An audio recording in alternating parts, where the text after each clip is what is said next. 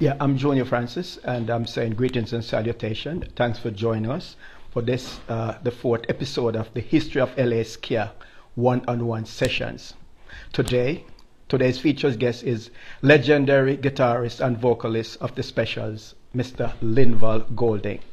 The Specials have remained one of the most prominent and prolific Skia, reggae, and even bands since the 80s. Linval will be joining us momentarily. I'm looking forward to a wonderful evening. Mr. Goldberg, Golding. Morning, Why? evening, good night, and good Yes, day, and man. everything rolled into one. Yes, Linval. Yes, How's sir, everything, yeah. sir? Oh, not too bad, can't complain, Right. And I It's think we been talk pretty good. off here about the weather. Bring me up to speed. How is the weather where you are? And where exactly are you at the moment? Well, I'm in Washington State, Seattle, Uh-huh. not far Right. in between, it's in between Seattle and Portland, so I'm caught in between the middle of Revolution, basically. Yes. So it doesn't matter what I do, I've got to go one way. Mhm. Either left or right, I will be joining the Revolution. Yes, and that's Yes, good. And I know you're ready for it. yes, And, yes, and yes. before we move on to a couple of the other questions that we're going to, talk about, so many questions. Why did you choose that location when you came from the UK? Well, as a matter of fact, I was obviously, we tour around all the states of America. We went round Of course. and I actually met a wonderful lady, Mm. and she was born in Seattle. So I decided that her tribe, she's from tribe is the Tlingit, they're from Alaska, Tlingit Mhm. tribal, Native Americans? Native American, yes. Right. So I just ended up moving here, so it was a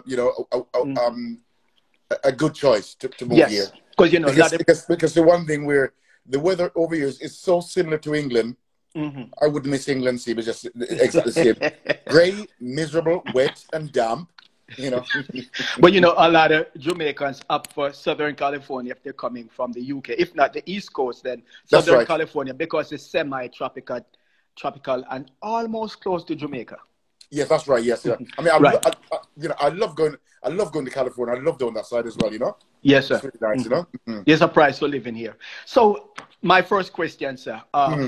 Born and raised in Spanish Town, one of the Spanish Town, Jamaica. one of St. the Catherine. longest continuing cities in the Western Hemisphere. It was founded by the Spaniards. Spaniards, that's right. Yes, and when the Spaniards were defeated by the British, The British. guess what they did? They gave their guns to the Spaniards gave their guns to the Jamaicans. So the slaves in Jamaica were the first ones to fire guns in the Western Hemisphere, but they didn't have enough bullets to defeat the British. The British, yeah, that's right. So they were easily outgunned. Yeah. So if by chance you're wondering why Spanish Tonians and Jamaicans are firing guns at an alarming rate, not just recently but forever. History, yeah. it goes way back to the days. Yeah. Yes, sir. Yeah. The Spaniards said, take our guns and defeat the British. British, They, yes. they didn't have bullets. No, yeah. Right. So where were you born in Spanish Town Square on the outskirts? I was born in the outskirts in a little village called out in the countryside called Mendes, Mendz, Mendes. Mm-hmm.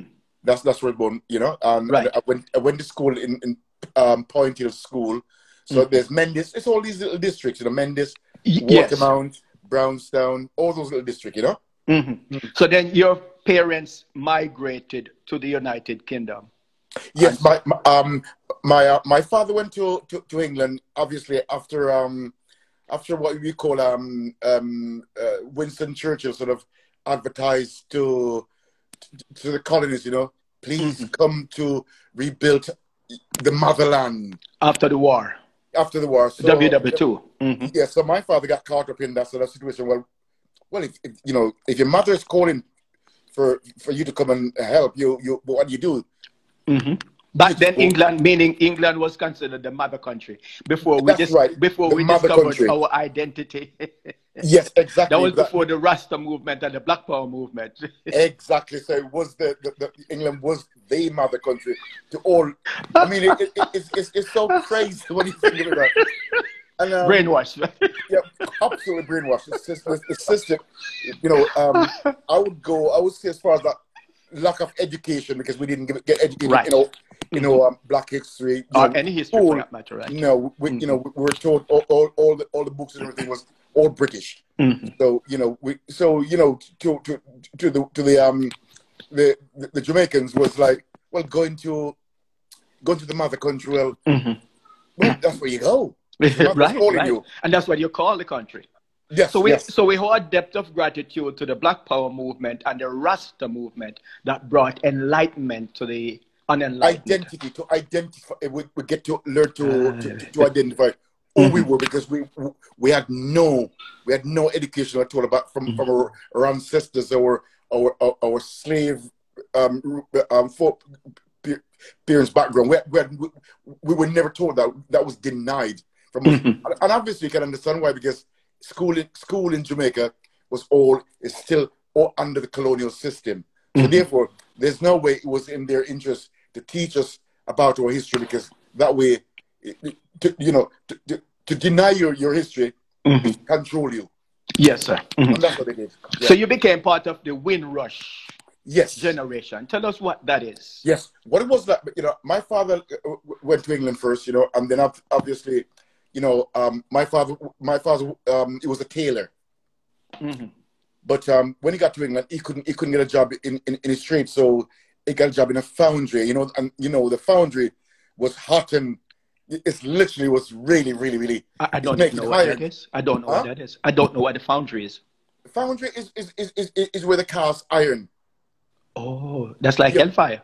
Yes, where they literally melt, and you can see all the iron ore just running down like water. That's what they were. It was dirty, filthy, really, really hard work. Yes, very man. hard work. So that's because other foundry, they would make like casting for like engine blocks, Right. Yeah, for cars and for tractors and all those stuff. My father done that for a while, and then after that, my father went to Doughty Roto, which is a company that built tanks and all the war machinery. All the tanks and all that. Right. For war. So when they obviously after they restocked all their war machinery, people was made redundant because they had it all stuck up again. Because during the war, they lose all these equipment, so they have to restock. I like that word, redundant. We no longer need you. Yes, we don't need you. Yeah, that's right. My father was made redundant, so that's how we moved from Gloucester to Coventry, because Coventry was a very, very industrial city. It was like the Motown car industry. Everything was here. I've only just got back from Coventry a few weeks ago, and it's become a college town now. It's a university town. All the car, you got Rolls Royce, you got Jag, you got Triumph motorbike, you got all those you got Peugeot, all the cars, they're all gone. Amazing. They've sold off, and not even to assembly the parts, assembly the cars in Coventry. There's no assembly line anymore. Wow. The changing times. It's changing. The times change, right? But it has become a real college town, university city now, and to describe Coventry as one of our biggest town, ghost town. It has become a ghost town. Right. Yes, because there's no the students that's there, right? It's all Chinese, all foreign students, because they rely. That's how they actually get their revenue in. Right, by inviting foreign students. Overseas students, yes. We spoke extensively, not extensively, a bit about your dad, but I'd be remiss not to ask you about your mother, because mothers in Jamaican culture play a very important role. So I have to ask about your mom. Where was she during the Windrush and all this time now? My mother played a big part, and I would give I'll give the praise to my mother, and I'll explain to you why. Well, I know, that's why I bring her in. Yes, because my mother my mother joined my father in England, and the relationship broke up. And then my mother decided that she didn't want to stay in England because her mother, my grandfather and my grandmother were getting on in age, and she decided, no, I got to go back to Jamaica to take care of, her mom and dad. You kidding? So she did that, and because she had the experience, and she spent a bit of time in England. She thought, because also up in rural Jamaica, in the country, like she decided that my father decided that he would love to have the children with him in England. So my mother, I look back at that, how strong she was. She decided that we'd get a far better opportunity in England through education. Yes, sir. And through the opportunity there for us, because she's seen what the opportunity, although it's tough and it's hard and it's cold and but she think that we would benefit from being in England. So she, I can tell you one of the most painful things that I've ever had to go through. I was about 11 years of age then, and I had to leave my mother. And as kids, they never tell you what, all you know, you sort of hear the excitement, what, you're going to England, that, wow, we're going to England, But I didn't know that my mother wasn't going to be traveling with us back to England. Wow. So a ship that we went on was just called the Ascana. It's an Italian ship.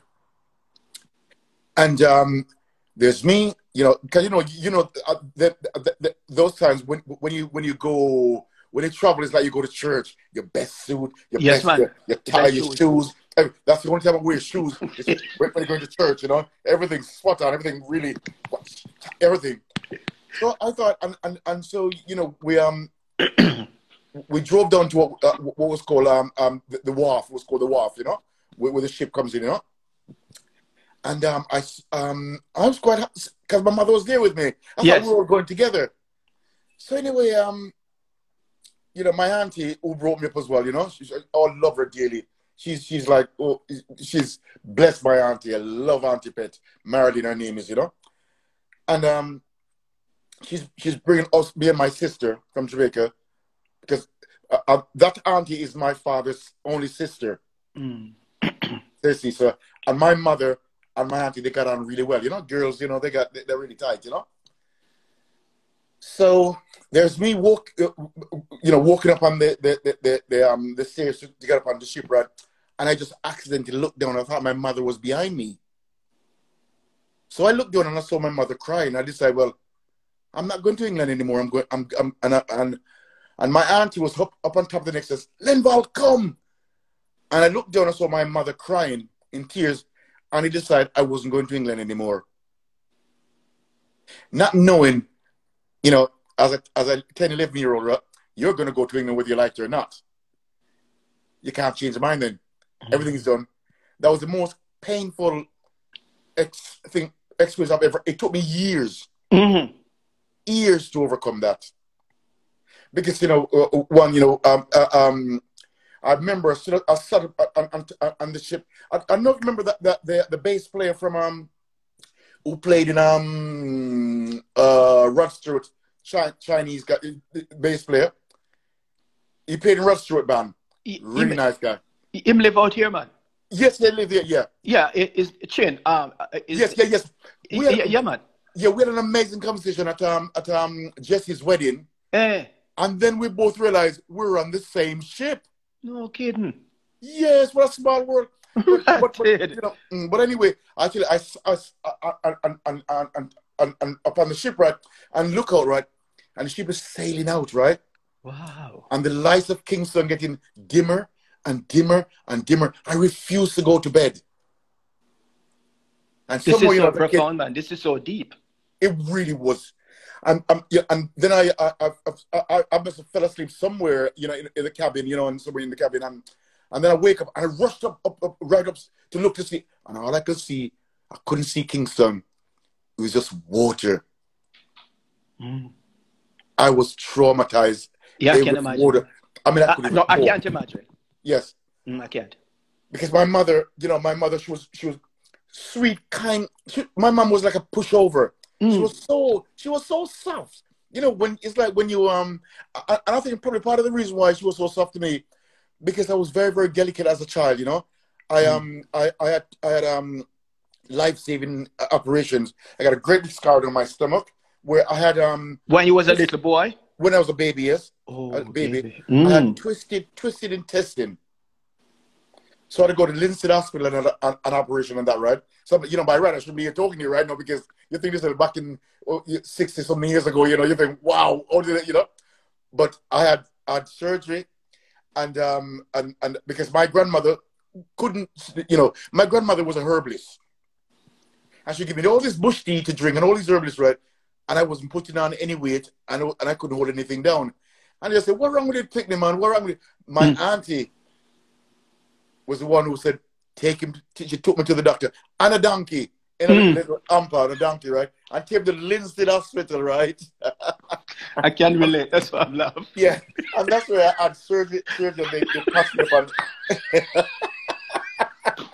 Yes, and the hump on the donkey, you know. So I usually say to people, right, can you imagine what the sound of an ambulance make in Jamaica, you know? It's E-R, he's a donkey. You know? And I was a baby passenger, you know? That was your ambulance. Yeah, the donkey, yeah. But I tell you though, one of the good things that came out of that story is that your dad was willing to grow you, to raise you guys. Yes, my father, I still said my father was an outstanding father, perhaps 1 in 100 Jamaican father who would have done that. Yes, and I really and truly, 1 in 100. Yes, because you know something, we have this, my father only had children with one woman. I'm blessed to have 3 children with 3 different women. That's usually how it's. No, your father is outstanding one, very special. Yes.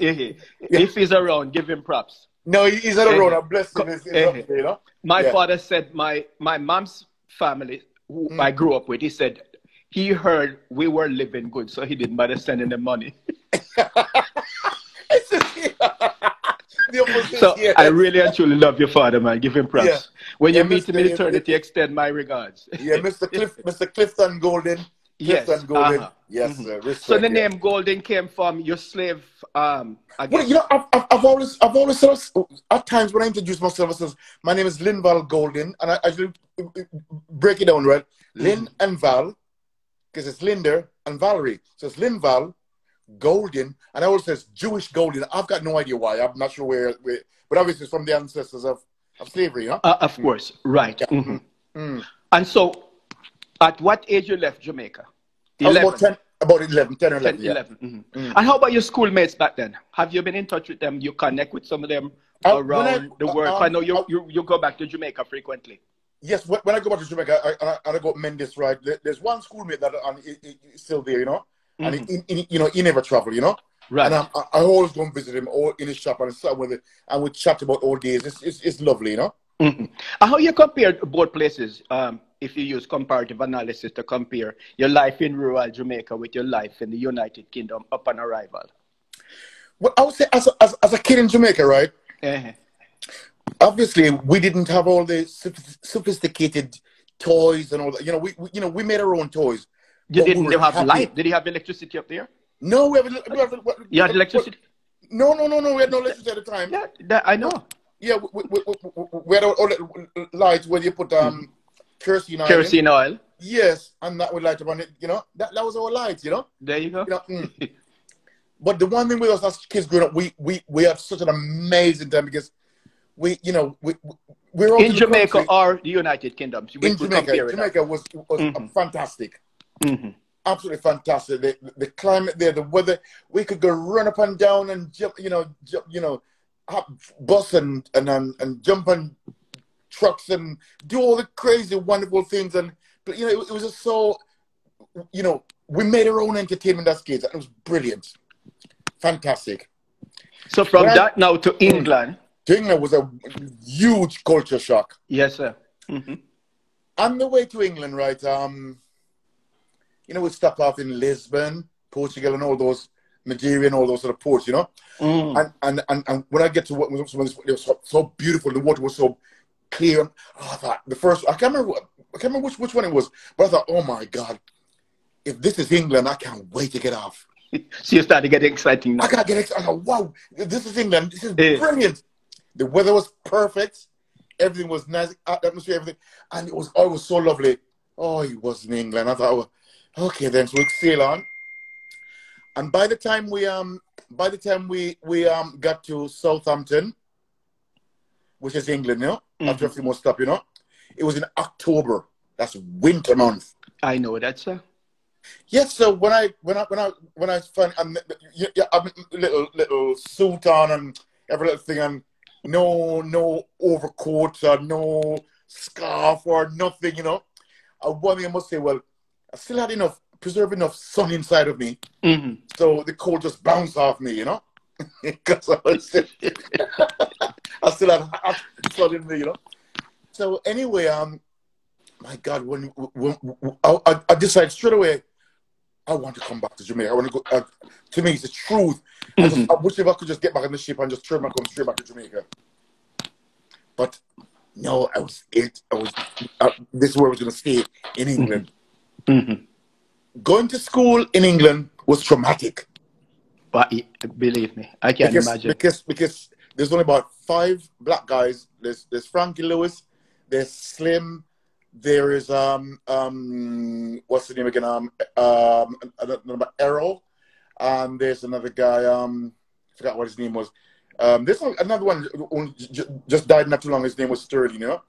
So we you know, I had to learn fast, you know. And so I learned that, right? Because you don't never experienced racism in my life. I had no idea what racism was, and the words and the name calling, right, was completely foreign to me. It's a different language because we never use those kind of those sort of words in Jamaica. That's one part of it that we from the colonial days, right? We never get exposed to the name calling in Jamaica. We never get right. You know. So that was really, really traumatic for me because I didn't understand why people were referring to you. Yes, I thought at times that they were friendly, but it was when I realized when Kiska said to me, "Go back to Africa," and I'm going, "Well, no, as Jamaica, me come from, you know, no, but you go back to Africa," and then and watching the black and white shows on Africa with the tribal and the Zulu and all that thing like that. But that's not. I've never seen that before in Jamaica. It wasn't like that where I'm coming from. But it's all the thing that, you know, part of the brainwashing system. Yes, sir. Which they call it entertainment. Right? We went through that, you know. And it was when this one white kid, bigger than me, spat in my face. Oh. Don't spit that Jamaican face.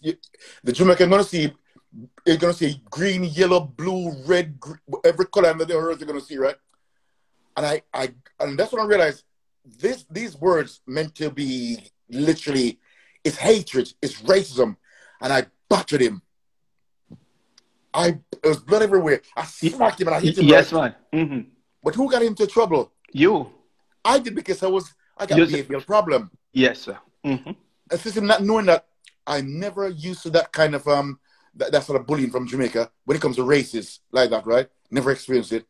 So obviously, when I realized when he spat in my face, I realized this kid hate me because of my color. That was a change. But I learned quick, you know. I learned how to make sure when I get into the schoolyard to make sure I just get there just before the bell ring. Because if I get there any earlier, bullying. So I thought, all right. So I'll be walking to school, right, and kicking stone and kicking whatever, and making sure the time is out, right. And I get it just in time. As soon as the bell ring, right, I go straight into class. So I prevent the bullying from in the playground. You know, wow. Lunchtime was just as was terrible. I had to get out. You know. When you say get out, what do you mean? Leave the school and go somewhere? Leave the school and go to the street and come back later on. Have my lunch, and then get out. You know. So were you the only black kid in your class? There was me and another kid, Slim. So you guys couldn't team up to protect each other's? But it's only 2 of us. We did team up, but you know, it wasn't easy because, like, we were the minority. Much there's only about 5 of us in the school, you know. Yeah, so, but that's 5. That you can't take. You can't take on an army. Yes, but I did realize That's how how I strong learned in was. New York. 5 Jamaican take on the whole city. Yeah, I One realized how five of them strong. did. I realized how strong I was, right? Was when I battered that one kid, you know, and that, as a matter of fact, he did become my friend. He became my friend in That's the end, you good. know. That's good. Yeah. That's good. Yes, sir. So let's transition now. I know you're pretty concerned about Black Lives Matter. Yes. Why is that so? Because if you imagine, right? What a question I'm asking you, sir. Yes, yeah. Can you imagine, right? Coming from Jamaica, right, where you've never experienced that kind of racism, right? Come to England, right? Experience that racism at school, in the workplace, in the nightclub, right through. It's like my life. I got stabbed here. Oh.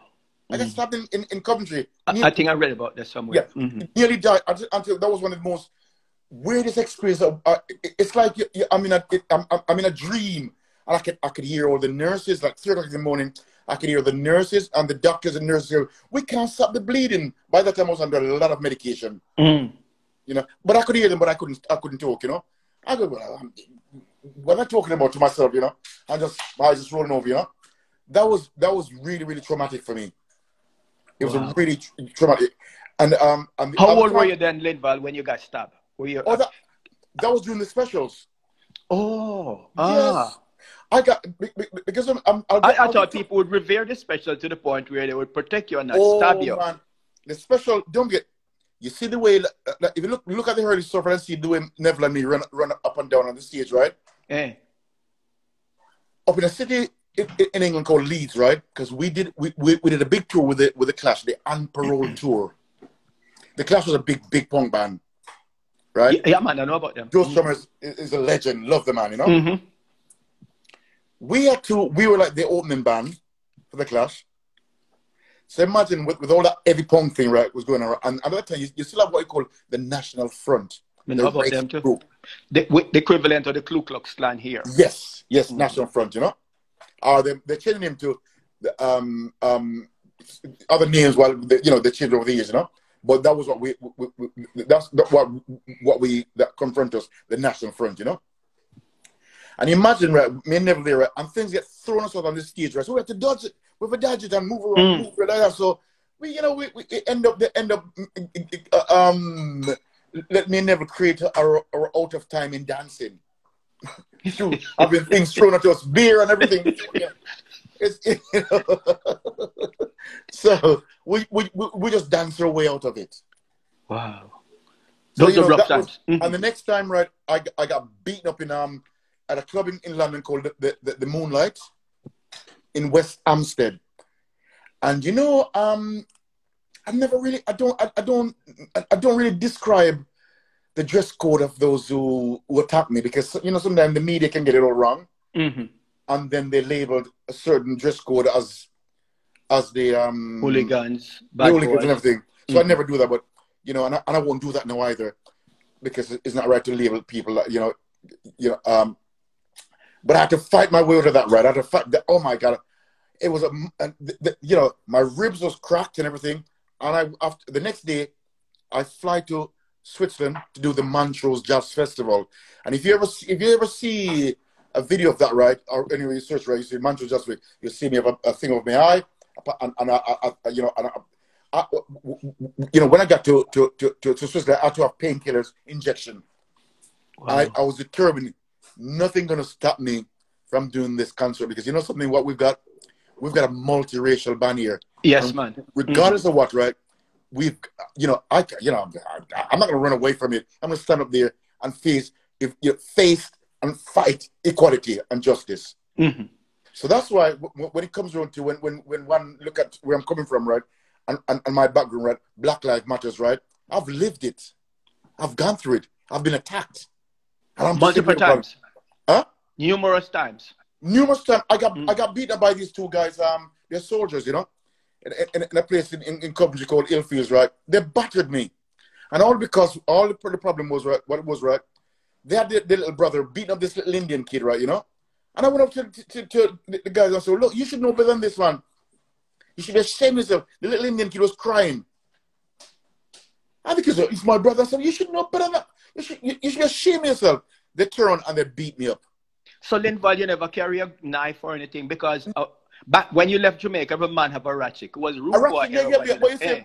A flick knife, but me never, no. So, but you know what I did, right? Those two guys, they beat me up, right? I said to the two guys, I'm coming back to get both of you, right? And they go, yeah, you're black, so blah, blah, blah, blah. And so I went back, and all my other friends are right there, and us young man, we go to what we call little gambling house, we play with card, and so go to the gambling house, right? You gotta laugh. You gotta laugh at least. It was 40 euros, right? So I'm going in the house, right? Like I'm going in the house, right? The guys go, what wrong with you? What do you? Every one of the guys, they jump out, left their money and everything on the table, card, and jump over and come and go right to the park, right? And they just surround these two guys, and they goes to me, beat him down. Mm-hmm. And I beat both of them up. And they couldn't touch me. So, Linval, how you compare racism in England with racism here in America? I'll give you one incident, right, which was very, very strange to me, right, recent, right, because where I live right now is predominantly white area, Mm-hmm. And I went over to, and when people talk about institutional racism, right, let me explain, right, what institutional racism means to me, what it is, right, During the lockdown, right, I went to this outlet shop that sells lots of black products, and the shop is owned by Vietnamese, but but I didn't know the shop was closed, and my barber shop is next door. Mm-hmm. So anyway, they must have been doing sort of stock staking or whatever, new stuff in. So I walked in the shop and I'm looking around for who's serving this shop. So I pick up this thing that I want to buy, and I said to, is anybody serving? This woman, she goes, what are you doing in here? And I goes, well, I just want to buy. You gotta get, shop is not open. Get out. And I goes, excuse me, ma'am, I'm British. I'm not American, so you do understand my tongue, right? And she goes, oh, the shouting slowed quiet down a little bit. And she took the item off that I wanted to buy, and just shake my head and goes, you see something? I could have got killed there. You know who could have got killed? Because she could have shouted at somebody else, and who knows what the back. Said, oh, Steve, robbery. Could come out, boom, shot me. That's what I look at institutional racism, where it's been embedded in people's head, right? Especially when they look at me as a black guy walking in there, right? And the way she talked to me, and it's happened to me more than once in America. It happened to me when I think I was in Chicago when I went to buy a watch for my sister. And before the woman before I even opened my mouth, right, she goes, what are you doing here? Get out. I said, excuse me, is this the way you treat black people? Oh, what? But the color of my skin, I might have a slightly different accent, but you realize I'm black, and it's the way you treat black people. And she was trying to be nice. I said, no, I was going to buy a watch, but I'm not buying it anymore. So I walked out. Mm-hmm. So I've experienced that. Mm-hmm. On both continents? Yes. Mm-hmm. On both continents. Police brutality. Mm-hmm. Oh, I'm telling you, man. The more time, mostly in England, right? Not in so England, much here. In England, right? I have not experienced police brutality in America. Mm-hmm. I have not. So I'm not going to say that I experienced that. I've seen imagery of what's been happening through social media and see it, but I've not experienced that kind of racism. Not like what I experienced in England. Right. I got locked up in England, accused of stealing my own equipment because I was black. Mm-hmm. The band was black. All of us in the band was black. So we all got locked up for that. And I had to prove that the equipment was ours. Wow. I got locked up again in London, which down at West End Central in London. And because of this woman said, at the time, I just left Coventry and moved to London, and I had no idea what forged £5. I didn't know, forged money. And I was down by Piccadilly, and I was going to this club called the Night Angels, so all night club. So I just I got down there, so about catch the last tube underground, because we're gonna stay up all night. And the tube finished about 12 o'clock. So I get out, So I was killing a bit of time walking around the arcade and all that, you know. And this I remember she was an Italian woman. She goes, it is him. And I'm going, wait a minute. And the second, I got drugged by the police, right? Thrown what we call the meat wagon and take down to the West End Central police station. They took all my clothes off me and threw me in the cell. Wow. I still had that all night. Next morning, oh, it's all right. It wasn't you. No apology or nothing. Who can I go and complain to? That is before we had the race relation board. Mm-hmm. So we could go and complain. I mean, we have come a long way. Really and truly. Yes, we have come a long way. But that's what I had to go. I got what I call in England called sus law, right? If they suspect you, the police can stop you anyway. Who was been suspect? Who got suspect all the time? The black youth in London and the street. We got pushed up on the wall and search and everything. You know, you know when it's the Lyndon Quincy Johnson's music, and when he talked about, you know, there's no blacks in the Union Jack, you know? It's real. It's real. Yeah. It's real. Yeah. You know, we're just a little bit past the halfway mark. I just want to remind the listeners that, and the viewers, that today's featured guest is Linval Golding of the Specials. We're talking about your experience in England and Jamaica. You know, to be frank, I didn't know it was so bad for blacks in England. God, yeah, man. Yep. And I've gone there. When my dad was here, I used to go practically every year. That was mid 70s, early 80s. But I guess he lived in England, just on the outskirts of Brixton. So they didn't have the kind of experience that you have living inland. Because, you know, we're more blacks living in London and Brixton. Right. Yes, so Brixton it wasn't as bad. And Birmingham. You know, you know, even I come from Gloucester, you know. We still have to fight our way because at the end of the day, we still were the minority there as blacks. Right. Yes. Now, I know your fans want to know about when did your musical memories started? When did your first musical memories? Who were your influences? A two-part question. Your first involvement with music, and when did you start? My first involvement with music was my grandmother bought me a little harmonica, a little harp for I was about 9 years of age. So that you're still back in Jamaica now? In Jamaica. My grandmother loved her. She was a wonderful lady.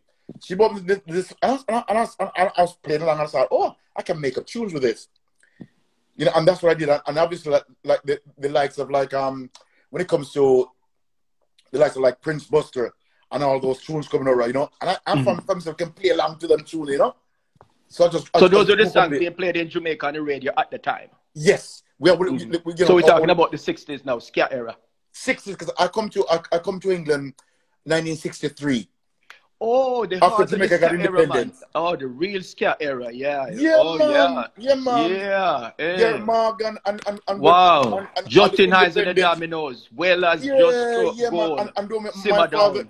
My father was the, you know, like Fats Domino and all those sort of. That's where Patty Swing come from, that New Orleans, you know. So I grew up with all of that. Right. So how did you meet the Specials? How did the Specials come into formation? What role did you play at that time? The Special come into formation where this wonderful man, his name is Ray King. I moved because I move around. I moved from Coventry to London, and from London back to Gloucester. At what age now, sir? I was about 18, 19, around that age. 18, big 19, man in a sense, in Jamaican definition. I got to the Bright Lights. Bright Lights of London. So I'm big, you know, I'm a big man now, you know? Yeah, man. But I burnt myself out in London. And then I ended up back in Gloucester. Burnt myself out, completely burn out. Doing what? London life, right, was kind of like the Bright Lights of London, which means, you know, you're in the big city. You're up all night. You try a little weed. You do little so you know, you're there. It's all, you know. So I got tired, burnt out, you know. And I went back to Gloucester where I lived before. And then Ray King, I always used to see Ray King, the Ray King Soul Band. And then I heard he wants a guitar player to join his new band. So I left Gloucester and I went back to Coventry. And that's where I met up with Ray King. And that's where I met Jerry. Jerry was in the Ray King Soul Band before. And Neil Davis. I replaced Neil Davis in the band. And me and Jerry, we used to do like a regular spot at this pub called the Pilot in Radford in Coventry. And Jerry lived just on the road, 5 minutes walk. And he'd be in the air sun, and he looked at me and he keep watching me and everything. And then he came to me and he said, you fancy listening to some songs that I got? I said, all right, and so I went down his house, played his songs. So he knew you were a guitar player? Yeah, because he watched me. I replaced the guitar player in the Raking Soul Band, which was Neil Davis. Mm-hmm. Neil Davis is a guitar player from the Selector. Okay. So the Selector, so Jerry Dammers was a keyboard player, right, with the Raking Soul Band. So Jerry wanted to form his own band, so he left the Raking Soul Band, and me and my other friend Desmond, my best friend, joined the Raking Soul Band, and Silverton joined the Raking Soul Band. So what Jerry did was literally, I mean, it's so incredible what he's done. I gotta give him credit, because he offered us nothing to join his band, right? Nothing. But the music was enough, because it was literally merging the punk rock music, ska music, reggae music, jazz, merging all into one to make this two-tone music that we end up calling two-tone, you know, you know, or whatever, you know.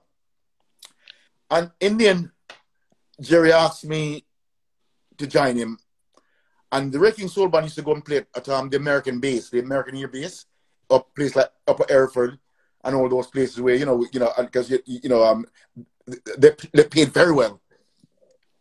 You know, the American paid very, very well for us to go and entertain them. You know, I'm the air base, I'm the all those sort of stuff. You know. So anyway, I decided, okay, I'll come and listen to Jerry, and I said, yeah, I like the idea, nice idea, because I was just playing like straight soul music before, and because Raking Soul Band.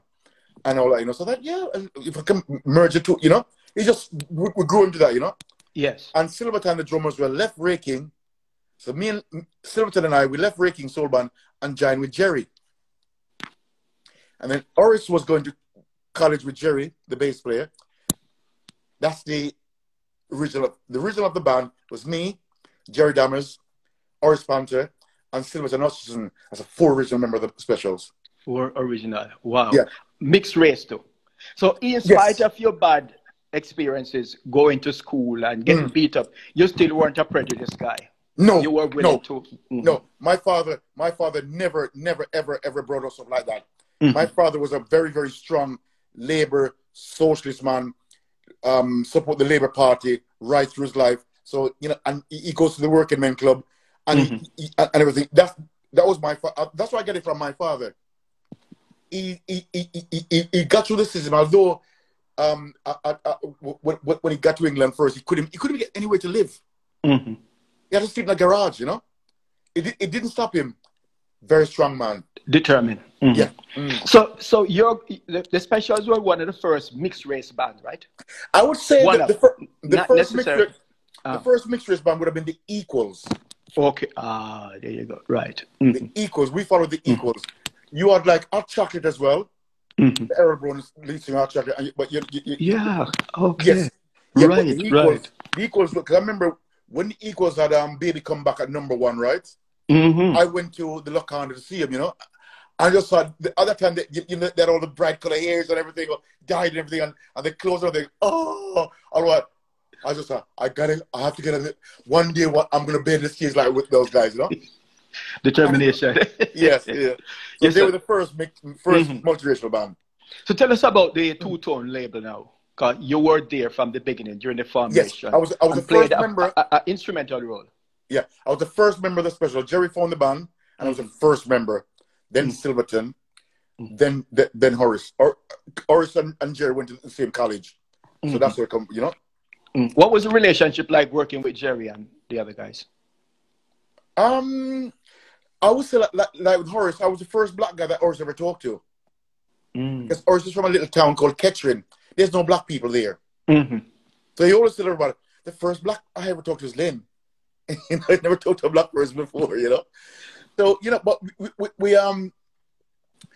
we built the whole thing because to me, like a multiracial, because, you know, we were fighting, you know, if you go back to the history of the system, right?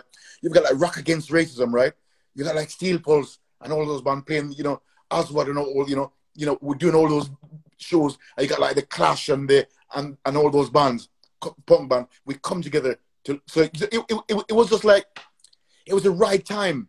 Yes, man, the rightness of time. Yeah, the right time to politically through music. Rightness of place. Yes, right.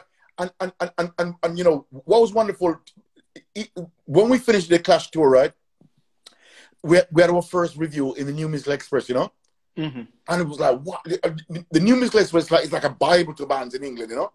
Like this is all really whoa, you know. When you get right up, right? Yes, say, wow, we're on our way, you know.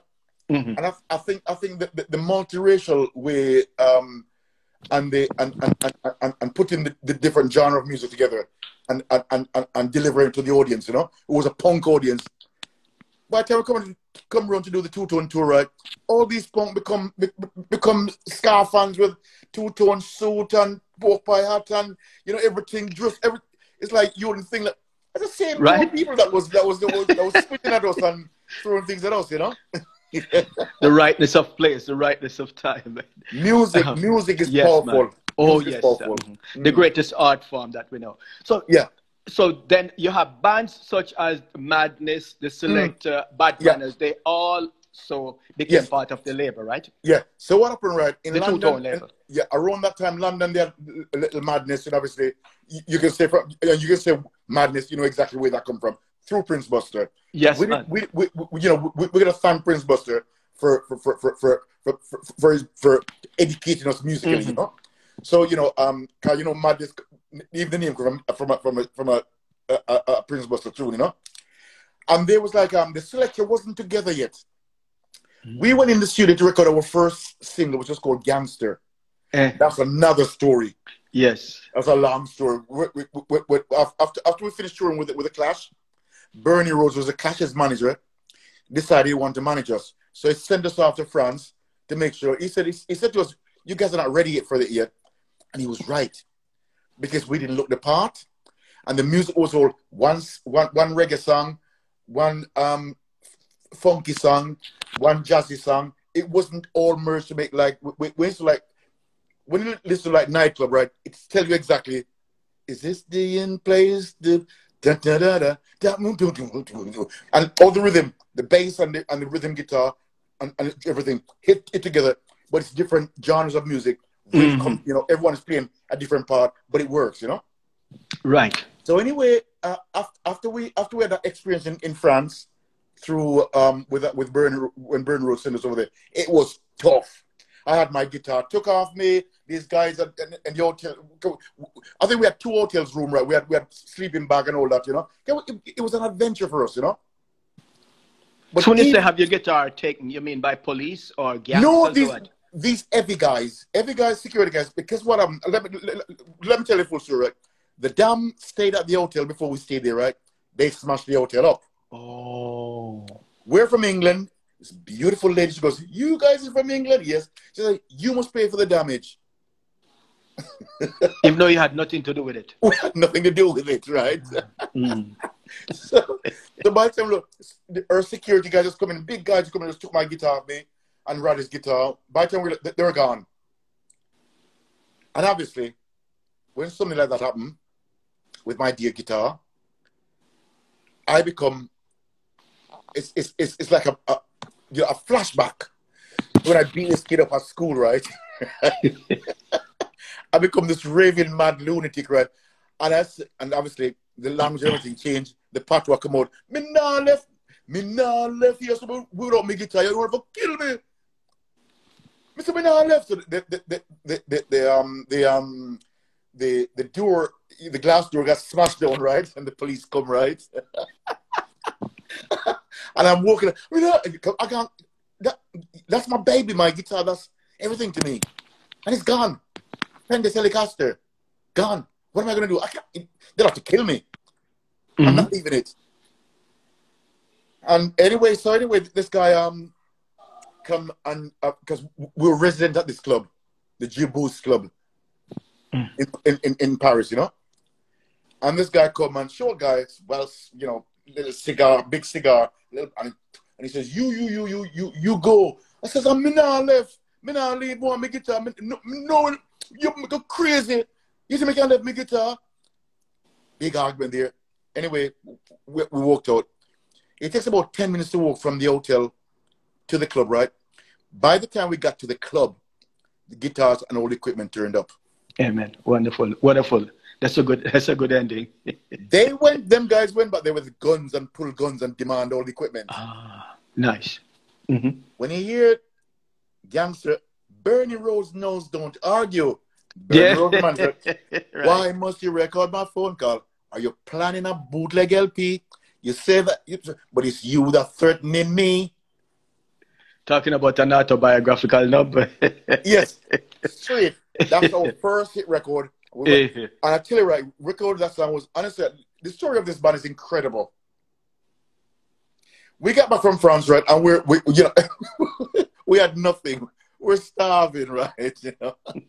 And Silverton, we bought the studio. We borrowed £500 to pay for the studio. This guy named Jimbo. He's a black Irish guy. His dad was Brazilian, and his mom is Irish. Really wonderful guy, you know. And he lent us £500 to record our first single, right? We went into the studio to record Nightclub. But Silverton left us, and we had no drummer. Mm-hmm. That's our John Bradbury, God bless him, joined the band and coming to do the session. Because at the same time, right, I knew Grizzly from Steel Pulse. Yes. And I wanted, and I said, well, I know, because it's only 15 miles away from where we live. Mm-hmm. But they were going out on tour with the Stranglers. So we couldn't get him to come and stand in as a drummer. Right. But what a blessed thing. Yes, sir. Yeah, John Bradbury stood in. We never looked back. Yes, but sir. That's how we come around to record our first single, and it tells the whole story. Bernie Rose knows don't argue. What?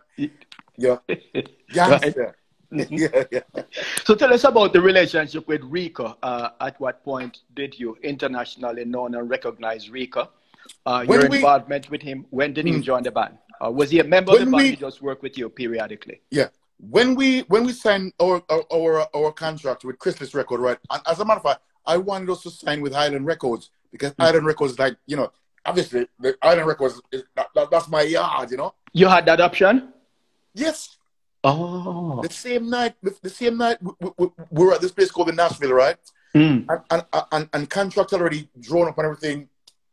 And we're doing a night in Nashville in Kensington in London, right? And Island Records says, whatever Chrysalis offer you guys, we'll double it. Wow. But we already agreed contract. Everything worked out. Our lawyers worked out everything. And that's the first time we actually get into a limousine now, you know? That was weird. Let's send a limousine to come up. Then, you know, we guys, we're not used to drinking champagne. We still have a pint of lager, you know? Champagne was busting. That was when, and I wish if I would have gone earlier. Mm-hmm. But, you know, this is like a blessing. I still end up at the yard that I want to end up now, in Island Records. But in retrospect, at that time, would Island Record have done a better job? Island Record. I mean, we can only guess. Yeah, Island Record. I don't think Island Record was ready to offer us our own label. Oh. And give us the right to release like Madness, The Selector, The Beat, The Body Snatchers. We would never that's an opportunity. Right. Right. So you'd become like perhaps had Island signed, you would be like a label band card in the deck. Yes, yeah. Right. But with Christians, that was part of our deal that we negotiate. We have the right to and for them to fund any artist that we want on our label. Wow, a lot of freedom, man. We had a lot of freedom. Nice. I look at it and I think, we were like the Tamla Motown of England, you know. Listen, if you see our office, right, it's a complete tip. The house that Jerry is a complete. It's full of garbage. That was our. I think this is what. Hold a minute. There's this two-tone. Go to two-tone office, right, and they got 3 songs in the top 10, right. Guys, that's so weird. So back to Rico now. So bringing Rico now. But Rico, what role did Rico play, and what was it like working with him? what it was, right? We recorded the first album like with Elvis Costello produced the first album, right? Mm-hmm. And we have Rico in the back burner thinking about how we could. Obviously, I was the one who could other level on me could understand patois, because you know Rico talks straight patois. Yes, sir. No compromising, you know, but Yeah, so I went on to Shepherd's Bush. And I went to his flat. He had a flat there, and he sat on his balcony. He's always playing away, and goes, Rico. I was nervous like hell, shit, you know. So Rico, you know, we have a session, you know, and man, you know, we like you to come and, you know, and we talked to Dick, the trumpet player as well, because they both of them play together, you know. And that's how they come and lay down the rhythm. And the one thing was just so amazing, right? You know, message to you, right? I was the one who brought the 45 to Jerry, and Jerry never gave him back the 45. He kept it. Yeah. I want my working about Jerry. I want my yes, right, you know? Right. But Rico played on both versions. Mm-hmm. He played on Dandy's version. Yes. And he played on our version as well. Mm-hmm. Mm. And so, what was it like working with Rico at that time? Oh, but I mean, an absolute. He's got so much music in him, right? Oh my goodness. Oh God! When you talk about music, you know, that man, he blows. Doesn't matter what hotel he's in, right? You can hear him never stop playing. You know, take a burning little split on him, and he just blow right through. He never. His whole life was music. Yes. When you look at Rico and visually, you're looking at music. Mm-hmm. The trombone. Mm-hmm. Yeah, you're looking at music, Mr. Music Man, you know? Well, you know, of course, he was a student of Dan Drummond, and Dan Drummond practiced 24/7. And that was Rico. Yeah, that was his teacher. Yeah, with the Japan, wherever we are, in them room, practicing, take out him Bible, and read them, you know? Fantastic human being. Amazing human. I'm so blessed to be able to say, well, you know, I've been so fortunate, right? I've worked with Jerry's a fantastic arranger. Amazing arranger. Very hard to work with, but fantastic That's arranger. what I heard. Yeah. Rico, fantastic musician, right? Kerry Hall, our lead singer, right? Amazing writer. Amazing lyrics. Trust me, that guy sit down and when he writes lyrics, right? I just have conversation with him about, you know, what's going on in my head, right? And he come and say, well, here's the song. Wow. Amazing. Amazing. So, you know, I've been blessed through my musical career to work with 3 amazing musicians. But and obviously, when it comes down to Brad, without Brad drumming, there would never be a special because he come with a unique drumming style that made the specials. I want to talk about that song, Free Nelson Mandela, which became not only an anthem in England, but worldwide anthem that, in fact, brought enlightenment and awareness to people all over the world, including myself. Of course, I knew what apartheid was, but a lot of people didn't know it until that song came about. Tell us a little bit about how that song came into being. It was so fun because, you know, Elvis Costello, because Elvis, he doesn't live far away from, he lives in Vancouver. So I remember we correspond all the time, you know? And Elvis, and that song was recorded at Air Studio in Oxford Street. And Elvis is a producer. And I was up there, you know, with Elvis. And Jerry, this is true what happened, right? And I'll explain this what happened, right? Jerry wanted the first part of the song to start with the brass. Elvis goes, no, I want this song to, because coming to the head it's now. Elvis said, I want this song to start with the 3 girls singing. Free, free, free, free, Nelson Mandela. Then ta-da-da-da-da. So they had a big bust up in the studio with that, right? And Elvis walked out. And I had to go down the pub and find Elvis, right down by Carnby Street, back in the studio. And that's how he got his own way of doing. And the intro, Elvis was 100% right. The girls at the front of it, the vocal at the front, a cappella, then the brass come in. What a beautiful arrangement. Live for a song beyond death, beyond destruction, and help lead to the freedom of Nelson Mandela. Yes. Wow. So no compromising. Tough guy. Elvis, an amazing musician. Oh man, yeah. As a producer, so he all that was in his head with the 3 girls, and the brass. Yes, But Jerry just wanted the brass to start out without the three girls. Wow. Because Elvis produced it. That's Elvis' work. That's Elvis' work. Became a global anthem. Free Nelson Mandela. Yeah. Elvis was absolutely spot on. Start with free, free, free, free Nelson Mandela. And the rest is history. Yeah. Is that your biggest song so far? Our biggest song is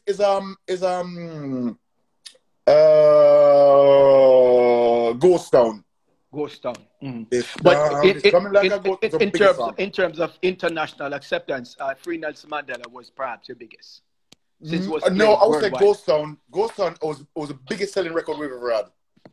Oh, okay. Right. Yeah, all right. For the amount that sold, Ghost Town, and I think it's been rated as the top 20 of best record of all time. Wow! Congratulations, yes. Man! Congratulations. That record is legendary. Yes. I want to shift focus now and ask you about some of the bands that you work with. So I want the Fun Boy. I just list them and then you fill in the information. I think the Fun Boys. Fun Boy 3 with Bananarama. Palmer International. Palmer International, my good friend. Stiff Upper Lips. Yeah. So it's a one question, three bands, or perhaps there's a fourth that I don't know of. Yes, you know, Bananarama, we had a wonderful time. We produced their first record, Really Saying Something. Walking down the street, shawadi wadi. A great. They were just so lovely to work with. You know, they had no. You know, basically we taught them everything in the studio, and I'm really proud of those three girls. They done very well. You know. With obviously like with Palmer International is a good friend of mine, Sean Floyd. I work with him, and we're always doing things like that. You know, I've always been even like with Dave Wakeling from The Beat, you know? Yes. You know, I meet up with Dave, you know, as a matter of fact, Dave got me back into playing. So you had left? I did because I decided to concentrate on the best job that one can do in the whole world, be the stay-at-home dad. The most rewarding job, be the stay-at-home dad, you know? Even though you didn't have many kids, from what you said, you don't have a lot. Three children. The last one was born in America, is American. So I decided to be a stay-at-home dad with this one. So you know, my other two children went through me being famous and everywhere, and didn't spend as much time with them. But is there a lot of anger and animosity because you weren't around? Well, my first daughter, sometimes she get very emotional when she start, you know, when she's had a couple of drinks, you know. She said, "Oh, you was white rum, red stripe, or no? When she drink her wine, give her white rum, sir. Yeah, and I was expecting to get gross, you know. Yeah. So you're being away from home. It's understandable. Yeah, that was away from her. Yes, that was pretty hard, and it's all the children. But you know, it's you know, growing up and being a business writer and doing it's all learning. I was fortunate to have another chance, you know, to be able to be a stay-at-home dad, because the first, you know, it wasn't I had no idea. I was learning, you know. So I would never say to people, to any young man, if you can spend time at home, be the stay-at-home dad, right? It's absolutely amazing, rewarding, and wonderful experience for anyone to have, you know? It's a great experience for that, you know? So how long were you away from the music scene before you came back? Before Dave, congratulations to him for bringing you back. I would say, although I was in Seattle, but I would do little things, but nothing, I wouldn't leave home. I would say until Dominic, my boy I took him to kindergartens, from kindergartens to all right through his schooling. The first part of schooling until he was ready to get on the bus to go to school on his own. Dave Wakeling says, "Come on, Lynn, get off your backside. Come on, come and play." Because you know, Dave Wakeling lives in LA. Yeah, yes. And I went and I was shocked at the response, you know, from what time period was that, sir? Oh my God, that was about what era? That was probably, I would say, with Dave Wakeling, probably about, I would say about 14 years ago. Oh, okay. Yeah. Right. Yeah, so that's when and he invited me down, and I went down to LA with him rehearsed with him, and I remember when he introduced me, and he goes, "Oh my God, to my right, that young man over there, he looks remarkable like Linval Golden from the specials." And the crowd went, "Oh, whoa!" And I walked and I just thought, "Oh." I had such a reception. And goes, I had no idea because I was instead of living up in Washington State, away from everything, you know. Yes. I had no idea, you know, no idea. Right. So the specials were apart during that time, or were they working together while you were in hibernation? Oh, the special. Well, no, I shouldn't say hibernation. Raising your son. The special at the external break. And we had the Fun Boy 3, and we had another external break from Fun Boy 3. So after all of that, when I met up with Dave Wakeling. Right. So when did the specials reform? It took me 5 years. 5 years of hard grafting to get the band back together. It was really traumatic, you know. There's a guy's name is Simon Jordan who owns a football club in England. And he's a very, very wealthy man, you know. He's got everything, you know, really rich. I think it was which one of these cell phone companies, you know. But he never got to see the special live. He was only 14 at the time when the special broke up first time, you know. So he decided, well, it doesn't matter how much money we're going to be. He want to get us. He's going to have for us tons of money. To rot it. But the money didn't work because I was meant to go over and meet him and have a meeting with him, right? And then I had a phone call that things wasn't right, and you know, I booked my flight first class to go to travel back to England, you know. And I decided the same. I'm going to the airport, and I got this phone message call, and Jerry wasn't happy, and I was working with Jerry as well, and Jerry said he wasn't invited, and I goes, I can't bother with that now. So I switched my phone off, and I didn't go. But I ended up talking to Simon Jordan. Simon realized that he had to talk to me. So he talked to me. He's a big football supporter. He used to own Crystal Palace Football Club. Map deep pocket. Huh? He has deep pocket. Yes. Very deep, you know. So anyway, I talked to him, and then I went to meet up with him. Went to London, and he goes, "Oh, you blah, you let me do. I paid all this for you to come over. You didn't turn up." And I said, "Okay, I weren't prepared to come to England." And knowing very well that when we had our extended break, right, it was bitter. It was a bad divorce, you know, at the time, you know. I didn't want to go through that again. Right. So if we were going to come together and sit down and have a sensible discussion, I don't want to know. But so anyway, so I think Simon Morris left it in my hand. So I ended up went back to England, meet up with Terry. In down the Western, I had a meeting with them, I had a good chat, and we talk everything through. I was saying, you know what, you know, we're all younger, blah blah, so and so. You know, the people out there, they want us. Yes, man. So let's not be selfish and not, you know, let's go and give the people what they want. They want us. So I started, and it took me 5 years to get it all done. Wow, that's a lifetime, eh? Yes, because we were meant to get together. But it was well worth it. Yes, we were meant to get together for the 25th anniversary, right? And I had to work with, you had Neville, I had to get Neville around. And I worked on, I did what I did right. I did exactly what Jerry did. Divide and conquer. Don't have group meetings, just divide and conquer. One person at a time. You have the discussion with them until you get them around to your way of thinking. And that's what and the last one I got together, which was Brad. And I got Brad. I know I got Brad on board, right? It was Nelson Mandela's birthday. And he wasn't invited. And I thought, well, you should have been invited, bro, because you wrote the drum part of that, you know. But Amy Winehouse sang, and what's his name from Queen, the drummer played on it. I said, well, so I used that psychology. And I said to Brad, Jerry didn't, you know, if Jerry didn't care about you, you know, he would have invited you. You should have been one up there, play the drums or that. So I wind Brad up, and Brad goes, oh, should be yeah. So I dragged Brad away from Jerry, and he come on my side. Right, wonderful. So you mentioned Amy, so I want to transition into my next question. So over the past decade or so, a significant number of musicians who you've worked with closely and know, you know, just ran off with Dead Joy and their ancestors. I can list a couple of them. John Bradbury, I Yes. think Rankin Roger, Rankin Roger, wonderful Amy, man. and Toots. All of them you Toots work gone. closely with. We did 2 years ago. We did free concert with Toots. Toots was our special guest in England.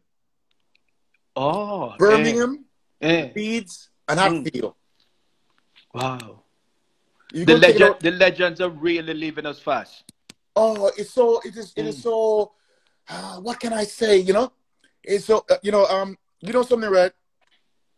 Every time I go to Jamaica, I go to where they call the cemetery, Dovecat Cemetery, because my auntie who brought me up, she's buried there. That's her resting place, right? So I have to, every time I go and visit my auntie and talk to her. Right? I talk to John Holt, right? I talk to Gregory Isaac. These are all dead musicians who you've worked with. I visit them all at their graveside. You're kidding? Right? All because those 3, 4. What's the name from Culture as well, right? Joseph Hill, sir. Joseph Hill they're all very close to each other. At Dovecat Cemetery, I go there all the time. Yeah, so when I go there, I go and talk to the guy then. Right. Yeah. Right. And what was it like? I want to ask now, Amy. Amy Winehouse. You work with her in some capacity, right? Yeah. Amy, I mean, what a wonderful soul. What an incredible, talented woman that she was. You know, she was such. I mean, I had a wonderful conversation with her, right? And I pleaded with her. She was staying at this hotel and got invited back to her suite, and we're there drinking, chatting away, and I pleaded with her. I says, Amy, one of my favorite soul singers of England, right, is Dusty Springfield. She's a legend. What a soul singer Dusty was. I said, you're right up there with her, man. I said, take it easy, girl. Take it easy. Please look after yourself, right? And because she was, at the time she was drunk when I was talking to her. She calmed down a bit. She calmed down and she said, listen to me. And I thought, I'm getting through to her, you know? And man, it's such a sad departure from this. What a talent. What a talent. Yeah. Yeah, I'd be remiss not to talk about your upcoming release, Encore. That's your latest release, the special. Latest release is Encore, and that record, we put the record together because we want people to have the conversation, talk to each other. You see, right now,